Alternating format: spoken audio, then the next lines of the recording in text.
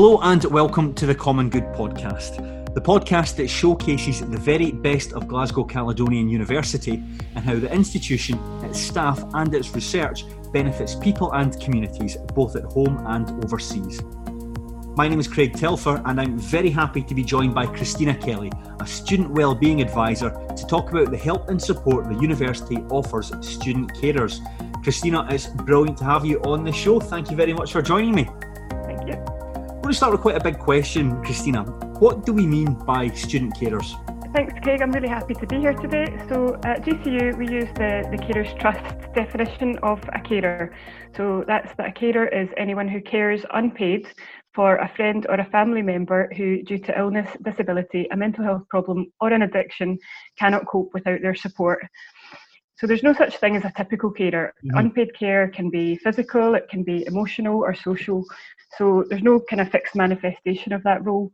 The student carers I meet in my role all have their own kind of unique situations. So some might be parents of children with disabilities or long-term health conditions. Mm-hmm. Others might be caring for a parent or a partner, friend or relative. So often they're looking after people with quite complex needs who require support around the clock, sometimes through the night and often at short notice. So it's not a kind of Monday to Friday 9 to 5 role. Yeah. Anyone can become a carer at any time.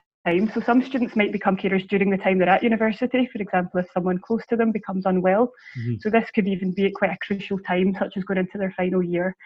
But often it's the experience people gain from their caring role that inspires them to come to university. I meet a lot of student carers who've come into programmes like nursing and social work, and it's often because of their own experiences navigating the health and social care system. Wow. And I think having people with this kind of life experience on these programmes is really valuable. They bring knowledge and transferable skills and a whole lot of empathy. And they tend to really value the opportunity to be at university. Often carers will put the needs of the person they care for before themselves, so it becomes a huge part of that person's identity. And being at university is kind of viewed as something they're doing for themselves. So it feels like a bit of respite for them and it helps them feel a sense of identity that's not all about their caring role. Brilliant. That's an excellent definition, Christina. That's absolutely fantastic. How many people in Scotland are student carers? Do we have numbers for that? Yeah, well, it's difficult to say. So just to kind of put it into context, a lot of people don't recognise themselves as carers. So they just see themselves as kind of helping out at home. They think of it as something everybody does. So the actual figures are likely to be a lot higher than reported. And an additional difficulty with the figures for student carers is that UCAS doesn't currently gather this data from applicants. Having said that, Carers Trust estimates there's around 30 to 35,000 student carers in Scotland. If we were to look at carers in the general population in Scotland, we think that's around 800,000, so maybe 1 in 8 of the working population. And it seems like those figures are increasing during COVID. You mentioned at the start some of the challenges that student carers might face. Can you expand on that further, Christina? What are some of the difficulties and the barriers they might come across that stops them from having a quote-unquote normal experience at university? Yeah, so student carers are quite often competing their studies alongside other kind of priorities and responsibilities. So these can fluctuate from day to day and from week to week, so it's not always easy to plan around. They're often feeling quite stressed, they're tired, they're attending various appointments. They might not be able to leave the house if the person they're looking after has become unwell or they've been up through the night. So this all has an impact on things like attendance, or when they are at university, they can often feel quite anxious. They might be preoccupied or worried about the person they're caring for. So all of this has an impact on their engagement with their learning as well as their social interactions. Finances is a big one, so there's little time for them to engage in paid work alongside their studies in their caring role, and as full-time students they're not eligible for carers allowance. They're often quite isolated. They find it difficult to make time for themselves and for their studies. And when they are studying, I think it can be quite disrupted time, so it's hard to find the headspace to really concentrate on a task. And then there's the difficulty kind of managing the boundaries around the caring role and the student role. And I think that's even more so now that people are learning remotely. They've not got the physical space to create that boundary. Are there any myths or misconceptions that people might have towards student carers? Yeah, so I think sometimes the word carer has different meanings, which can be quite confusing. So just to kind of clarify that, the word, what we don't mean when we're talking about carers in this context are things like people who are contracted to provide a health and social care service, whether that be in a paid role or a voluntary role. someone who's a parent, so unless your child has a long-term health condition, an illness or a disability, you wouldn't fall into this category. Or maybe someone who's just carrying out day-to-day tasks for someone who is capable of carrying out those tasks independently. We also wouldn't consider them a carer. Another area of confusion is around care experience people. So when we talk about care experience, as opposed to carers, we're referring to people who have been or perhaps still are being cared for themselves.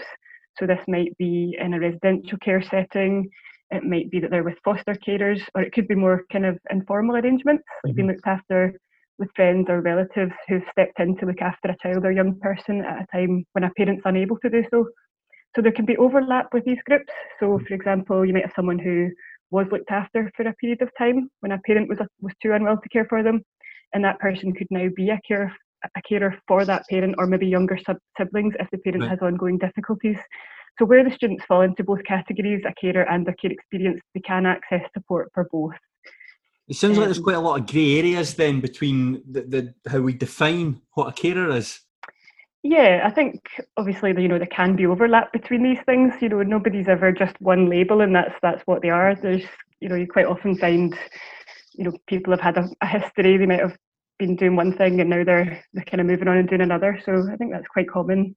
Often that we'll have carers as well who maybe have a disability themselves, but they're also looking after someone. So there's quite often these intersections that we need to think about as well. Are student carers likely to be stigmatised by their peers or their classmates? I think there can be stigma around caring. That's something I've never fully understood.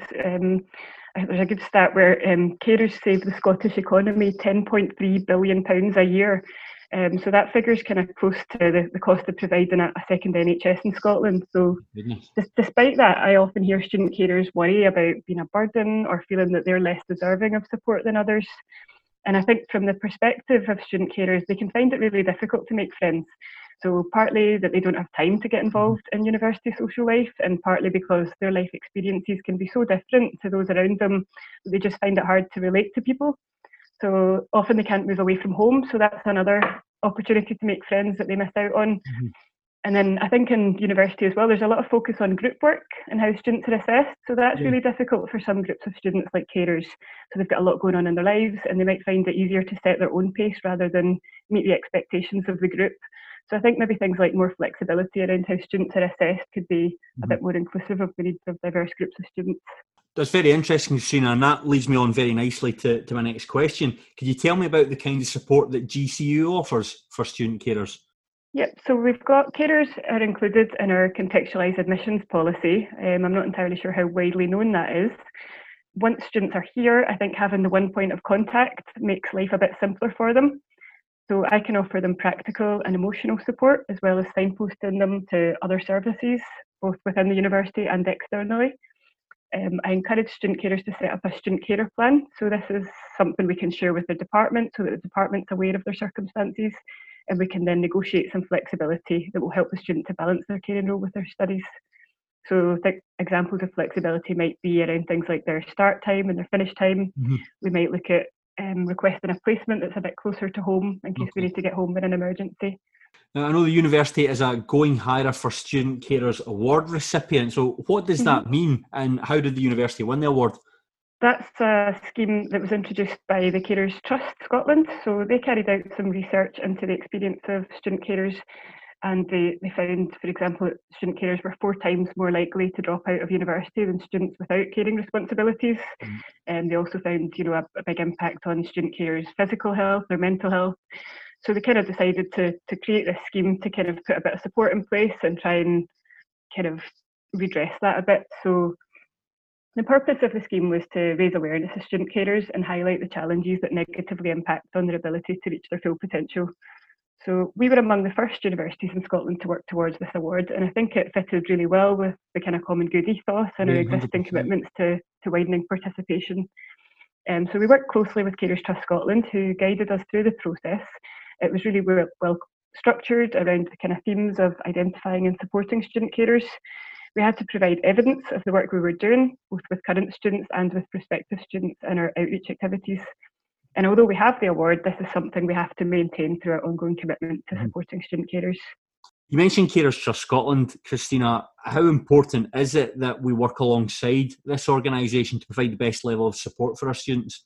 I think Carers Trust Scotland have been a fantastic support. So they've given us a lot of the understanding that we currently have of the experiences of student carers and the sorts of things that will help them.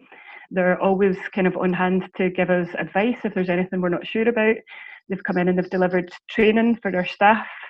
They've got all their network partners have come in and they've worked with us as well. So they've done things like have pop-up stands on campus to help raise visibility of carers and the supports they can access. We've also had North Lanarkshire Carers Together. They're a Carers Trust partner and they're really keen to engage with the health school. So we've got students obviously who are training to become healthcare professionals, and it's really important for those students to be carer aware because of the role that they'll have in the future supporting patients and carers when they go out onto practice. We've also got a really good relationship with East End Community Carers, who are also a partner of Carers Trust. So they've been facilitating mindfulness sessions for student carers, which were initially on campus, but then they moved to online. So that was also a really good support. So they provide a range of things that I've found really helpful. That sounds excellent. It's good to know that the university does have so many mechanisms in place to help student carers, that it's written into GCU policy and that we are working with charities like Carers Trust Scotland. Mm-hmm. How many student carers do we have at the university? Do you have a number? It's quite difficult to answer just because of how the data is gathered, but we think around 300 students disclosed they were carers on their registration forms, and maybe around 50 to 60 have come forward to ask for support in the last year. So that figure's been increasing each year as kind of knowledge of the Going Higher Awards increases and awareness of the support increases as well. What kind of factors would stop someone that marked down as a carer? What would stop them from coming forward to you and asking for support? Are there any barriers that would be in place? I guess not all carers identify as carers, but I suppose if you're saying if they've ticked the box, it might be that they recognise they're a carer, but they maybe don't need our support. So it might be that their course already offers some flexibility, or it might be that they have other supports around them to help them kind of manage that. Some students aren't really aware of the support, so we try and be proactive. So we promote it on social media, we have stalls at Freshers Week and other events. We email out the students who tick that box, but it doesn't always reach everyone. Students miss emails, especially when they are so busy. Some student carers just don't feel they've got the time to engage with support. So that's something I hear quite a lot when I try and signpost them onto external supports or to events on campus. Your job must be quite satisfying, Christina. If you've worked with someone who's coming at first year and has approached you for support and seeing them on their journey throughout university and seeing them graduate and go on to make a success for themselves, that must be quite satisfying. Yes. I mean, I couldn't do my role without the support of colleagues from across the university, and I've heard some really fantastic feedback about some of the personal tutors who've helped student carers. So that's always really good to hear. It's not something that everyone is that confident with, though. So I'm also involved in other projects to kind of help raise awareness of student carers and help people see what kind of things they can do to support them. So, for example, I'm working with Carers Trust Scotland at the moment. We're developing an online module that will be available through the Open University. So that's kind of looking at carer awareness, and staff and students will be able to access that once we've completed it. And I'm also looking for student carers to contribute stories that we can include on our web pages. So that actually came from a suggestion that a student carer gave me. So we always listen to student carers. We're always happy to have their input. And I think that will really kind of bring to life some of the experience they're having, and hopefully help people to see how they can help. Is there more that can be done to help student carers? Do you think that we're doing enough at the university, or even going one step further at local governmental level to support them? I think there's always kind of more that we can be thinking about. I think, from the kind of much higher up level, I would really like to see carers allowance extended to student carers. I think the idea that because they're a full-time student, they're not a full-time carer anymore doesn't make a whole lot of sense. They've still got that responsibility. They're just suddenly trying to juggle a whole lot more. I would like to see a tick box introduced on the UCAS application. So we have that now for care experience students so that they can disclose, and it means that pre-entry supports can be put in place to kind of ease that transition. At GCU, I would like to see the supports more widely promoted, so maybe kind of lecture slides now and then, letting students know about the supports, and maybe in the kind of wider student comms activities. It's also, obviously, I mentioned about students' influence in what we do. So we've got yearly evaluations and also students can just let us know as we progress what kind of things they would like to see. There's a Carers Trust survey that's open at the moment. It'll close on the 14th of July, and it's a nationwide survey that's going to be gathering the views of student carers and the staff members supporting them. So it's going to feed into a final report that will help the Carers Trust to evaluate the work of the Go and Hire project and kind of help shape future policy and practice across the sector. So I would encourage anybody, whether it's a student carer or a member of staff involved in their support, to kind of have their voices heard in that survey, so I think that will be a really interesting piece of research. Mm-hmm. As well as all the good work that we do for student carers, GCU has been recognised as a care positive employer by Carers Scotland, and they offer support services for staff who might be in a similar position. Can you talk about that, Christina?